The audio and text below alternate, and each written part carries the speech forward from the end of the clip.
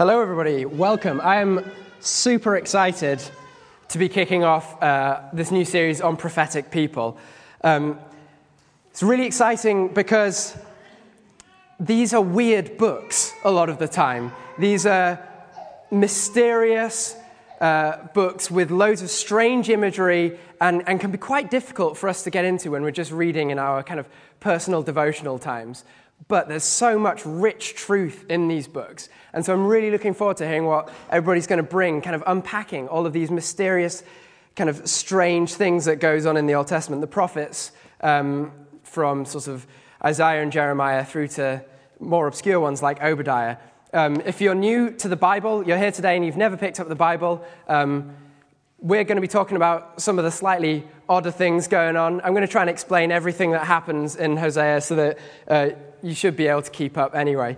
But everything in these books are good. Even if you pick them up and you think, I've got no idea what's going on in here, it's all good. I mean, you've got to ask, first of all, what is different about the prophets? And basically, back in the time before Jesus, God spoke to his people differently. It was through individuals, prophets.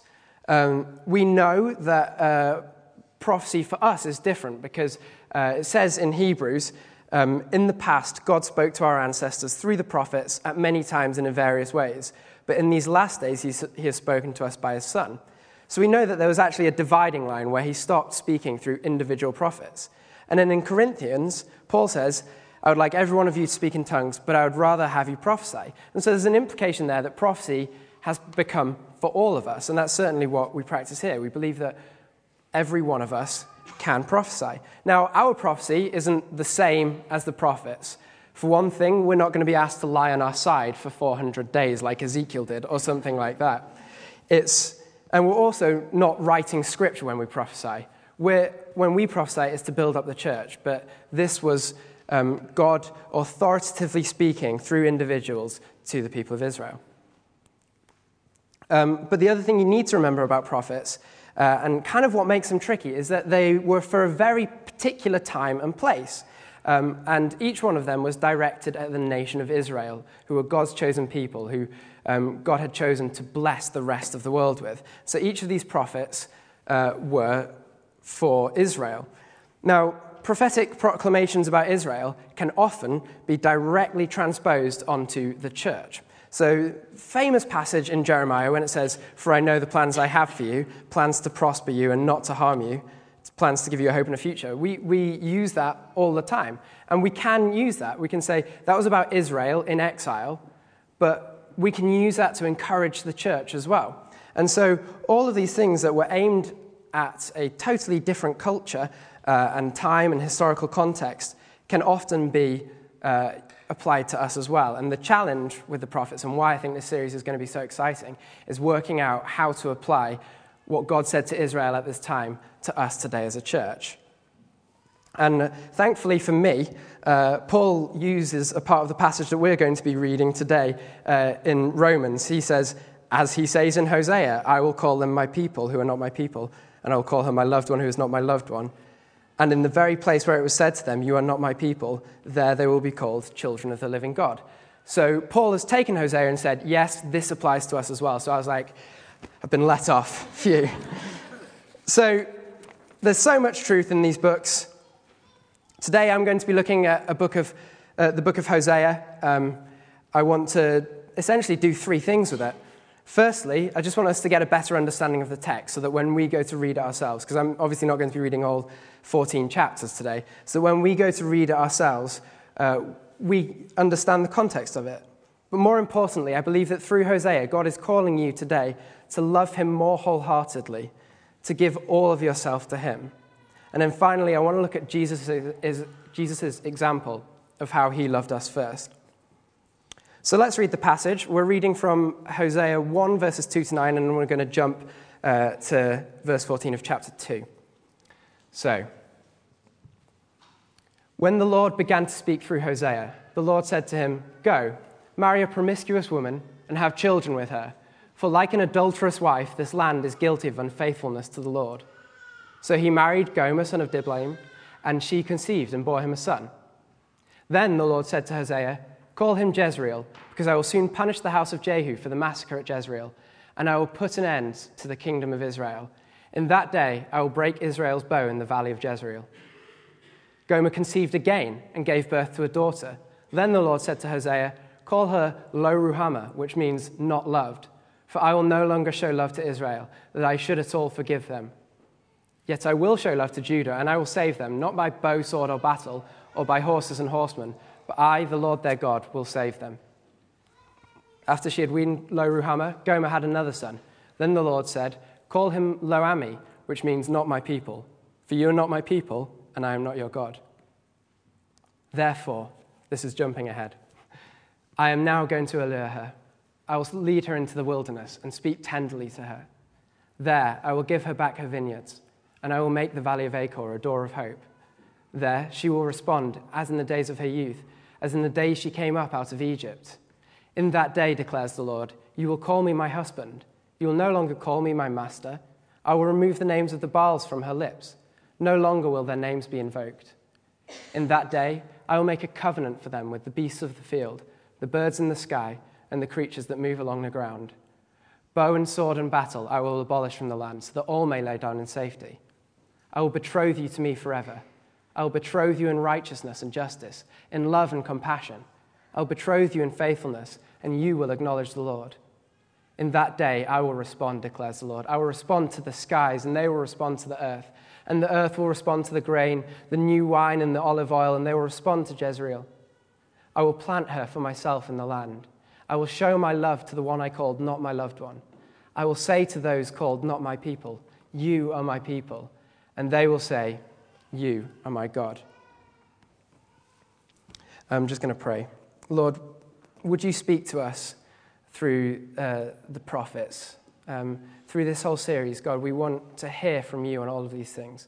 And I pray that you'll use me today to bring the truth out of Hosea for all of us. In Jesus' name, amen. So, some explaining needs happening. This is a slightly strange thing. Hosea is told to marry an adulterous woman. What on earth is going on here? And you know when I said about we don't do weird actions like the prophets did in the old book? I just want to clarify, from the off, we are not called to go and marry people we know are going to be adulterous. Not a good idea. So what is happening here? Well, the time when Hosea was speaking to Israel, there was a king, Jeroboam II, who was part of the Jehu dynasty, who essentially had led Israel into corruption at this point, and sort of led them into a hedonistic lifestyle where kind of anything went.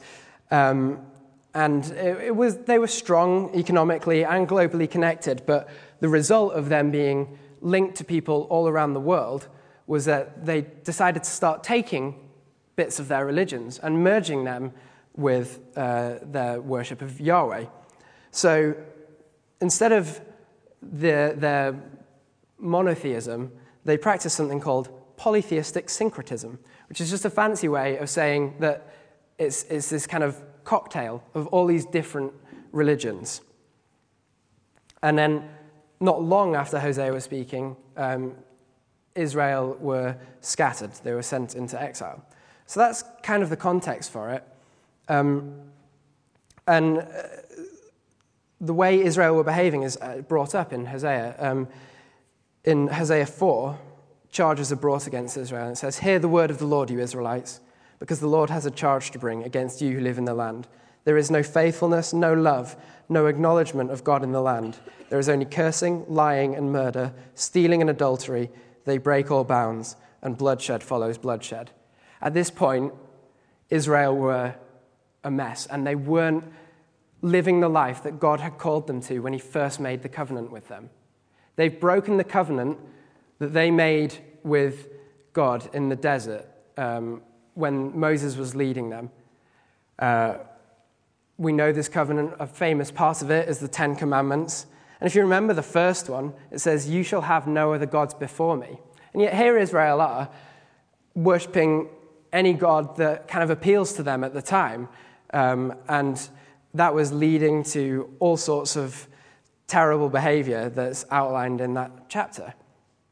And God says, this, what you're doing, worshipping all these different gods, is like adultery.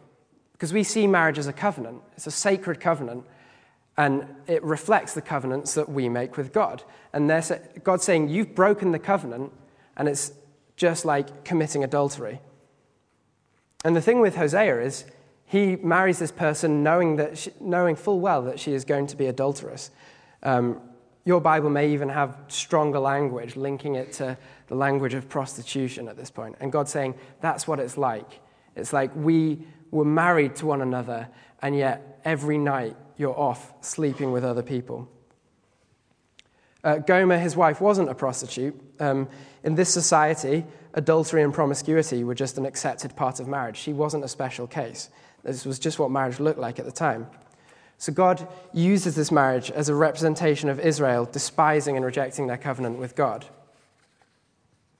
And then we get God's response to it, the naming of Hosea's children, which is a stark warning against Israel. Jezreel, your lead, it actually means God scatters, and it's like, your leaders have corrupted the nation, so I will take power away from the leaders. Lo-Ruhamah and Lo-Ami were probably not even Hosea's children, so we get this generational thing of there's a whole generation of people who can't even call themselves God's people. And Lo-Ruhamah, no love, no mercy. God is abandoning Israel to their own desires. They want out of the covenant, and he's going to allow it. And then Lo-Ami, when he says, you are not my people, this is momentous. I'm just going to pause on this for a moment. It's going to be a little bleak, but I just want you to feel the weight of what it means when God says to them, you are not my people. Because all the way back since Genesis, God's relationship with Israel has been defined as, you are my people and I am your God. The whole land of Canaan, it says in Genesis, where you now reside as a foreigner, I will give as an everlasting possession to you and your descendants after you, and I will be their God. And then in Exodus and Leviticus it says, then I will dwell among the Israelites and be their God. I will walk among you and you will be my people. The idea that they are the people of God and that Yahweh is their God is foundational throughout the whole Bible. And in fact, the phrase, I will be their God and they will be my people, appears in all of these places as well. In the next slide. Nope, not that one. Oh well. There is, I came up with 12 different places. There you go. That's throughout the whole Bible where it says, they will be my people and I will be their God. And so for God to say, for you are not my people and I am not your God, it is huge. So at this point you might be thinking, well, why on earth did you think to use Hosea to open up this series on prophets? It's all looking a little bleak right now. But that's only half the story, because then the next bit we read reveals that God is grieved by the fact that they are worshipping other gods. But God is faithful. He says, I will lead her into the desert. And the desert was where Israel first made their covenant with God. So think of it as like renewing marriage vows. And the language is fruitful and blessed. There's vineyards, there's songs, there's marriage, there's joy, there's faithfulness and peace.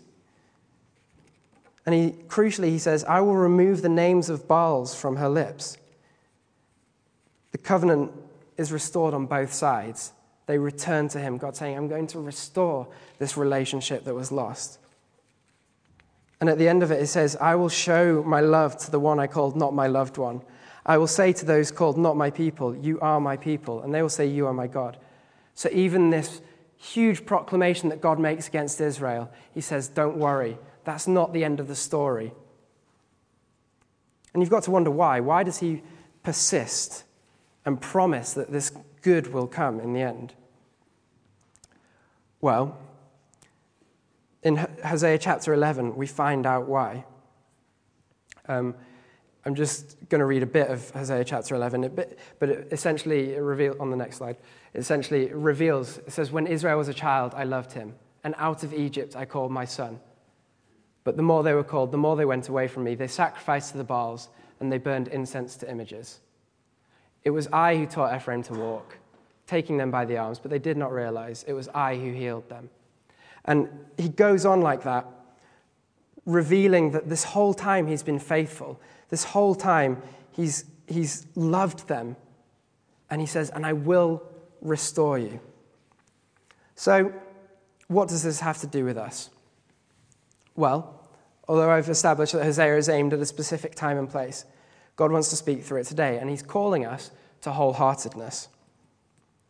Everyone here has a capacity for idolatry, making us a little bit like Israel. And it's a heart condition. Now, if you read Christian blogs, you'll see pretty much everything under the sun being declared as the great idol of our age. The two that get brought up the most are sex and money, but there's more than that. It could be your comfort, your career, your academic success. What an idol is essentially anything that takes a place in your heart where God should be. Think about it like marriage. Again, in Matthew 22, Jesus tells us to love him wholeheartedly. It says, "You shall love the Lord your God with all your heart, with all your soul, and with all your mind. This is the greatest and first commandment." Now, I'm not married, ladies, but I've been to enough weddings that I've learned just from watching so many weddings and reading what the Bible says about marriage. And it says, essentially what I've picked up from all of these weddings is that marriage is about giving yourself fully to the other person. Now, that's really controversial in our day and age. It's seen as dangerous. Like, maybe you want to guard yourself. Don't give everything. You know, you've got to have a get-out clause. But that's not what covenantal marriage looks like. It's about giving everything to the other person. And imagine the opposite. Imagine marrying someone and they'll be like, yeah, no, I'm going to give, like, most of me, but I'm going to save, like, that extra little bit of me for some other people. Might have a bit of adultery, you know. You never know, but it's to be expected these days. That's not what we're called to. And that's not how we're called to our relationship with God as well. Covenantal relationship with God is about giving yourself fully to him. And some of you in the room might already be reacting against this. You might have been hurt in the past by giving yourself fully to somebody else. And you might be thinking, I need to guard myself. But with God, you can trust him. Let him speak to you gently and remind you of his faithfulness. Giving everything to God leads to healing, not brokenness. There are 3 ways to develop wholeheartedness: by changing your actions, by asking for more of the Holy Spirit, and looking to Jesus. So think about your actions. And giving yourself fully to God comes with sacrifices. For me personally, what this has looked like recently was after I graduated, with no clear direction of where I was going to go, the one thing I knew was that Edinburgh was where God was calling me. And this was where I was meant to be, and I was meant to be serving the church here. But that came with a cost. It came with the fact that I didn't apply for jobs outside of Edinburgh. And that meant working in jobs I hated for quite a long time and not just ducking out, because that was where God had called me. And part of giving my all was basically saying, okay, I'm going to trust you in this. And it came with a sacrifice. So what does it look like for you? Perhaps it means spending more time devotionally than you give to your career. Or it could mean that actually you need to change something in your mind about how you relate to your children, teaching them more about being a disciple than teaching them how to be A-star students. It could be praying when you have study deadlines and you think, I've really got to get this done. But you actually think, no, I've committed myself to giving myself wholeheartedly to God. So I've made this sacrifice and I'm going to give this time. It could mean taking risks when all you really want from life is comfort. Determine your priorities and then act on them. Don't let your actions determine your priorities. And that's part of what being wholehearted is about. Israel, in Hosea's time, placed their own pleasure as their priority. Their actions meant that God sank further and further down the list. But ultimately, our actions only take us so far, and idolatry is a heart issue. So I want us to look at how we can give our hearts fully to God.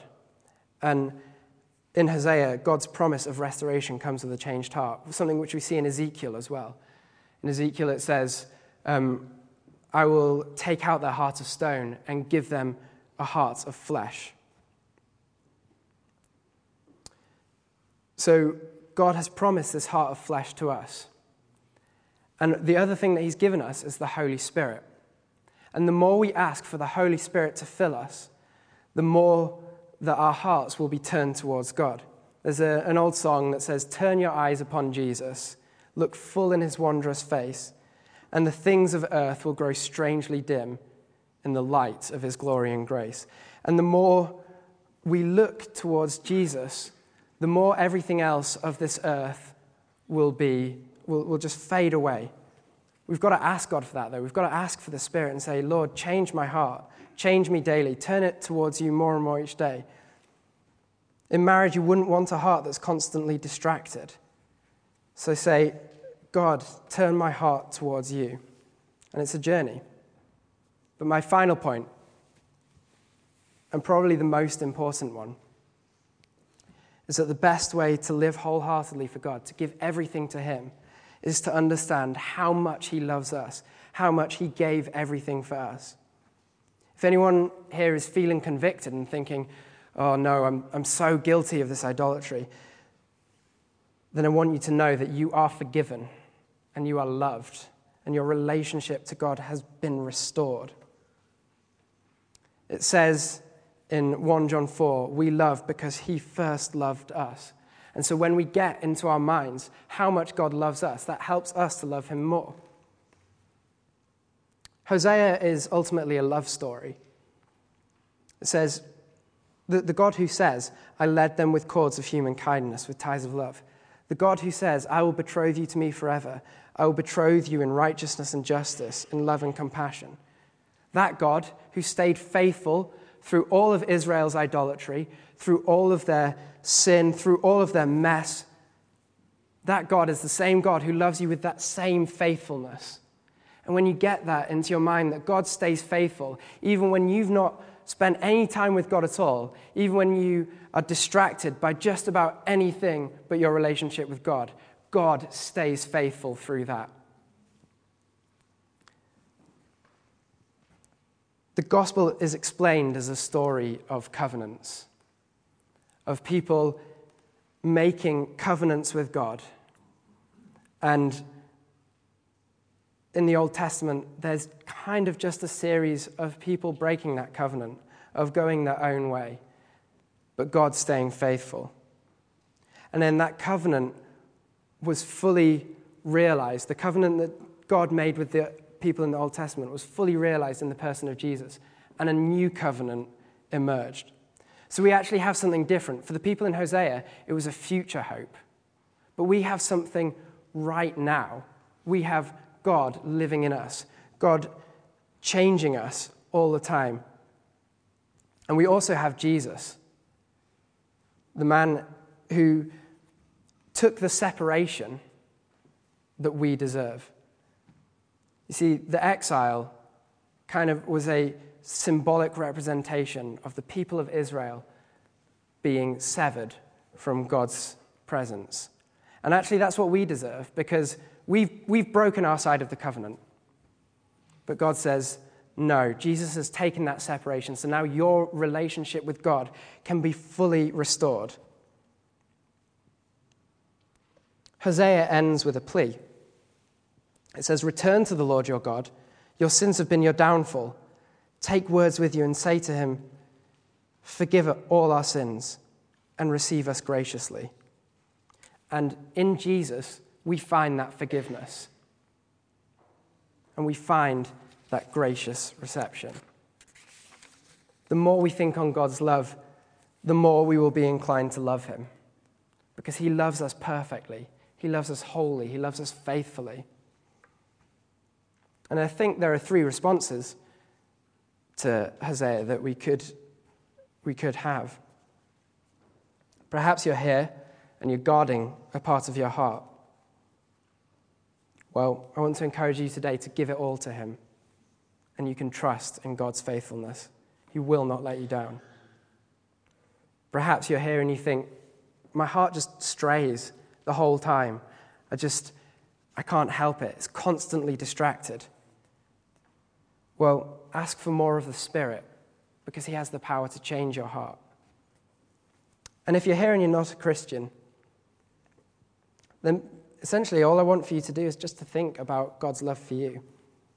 The love that God shows for Israel in spite of all of their mess. The love that he shows for the people here who know him, he extends towards you as well. So just think about that. Maybe speak to a friend that brought you, or come and find me afterwards if you have any questions. We're going to respond now, and if the band could come back up, what I want us to do is, because I believe God is calling us to wholeheartedness today, but I also believe that can only come from a place of knowing how much God loves us. We're going to listen to a song first. The Bean is going to sing a song about God's enduring faithfulness for us.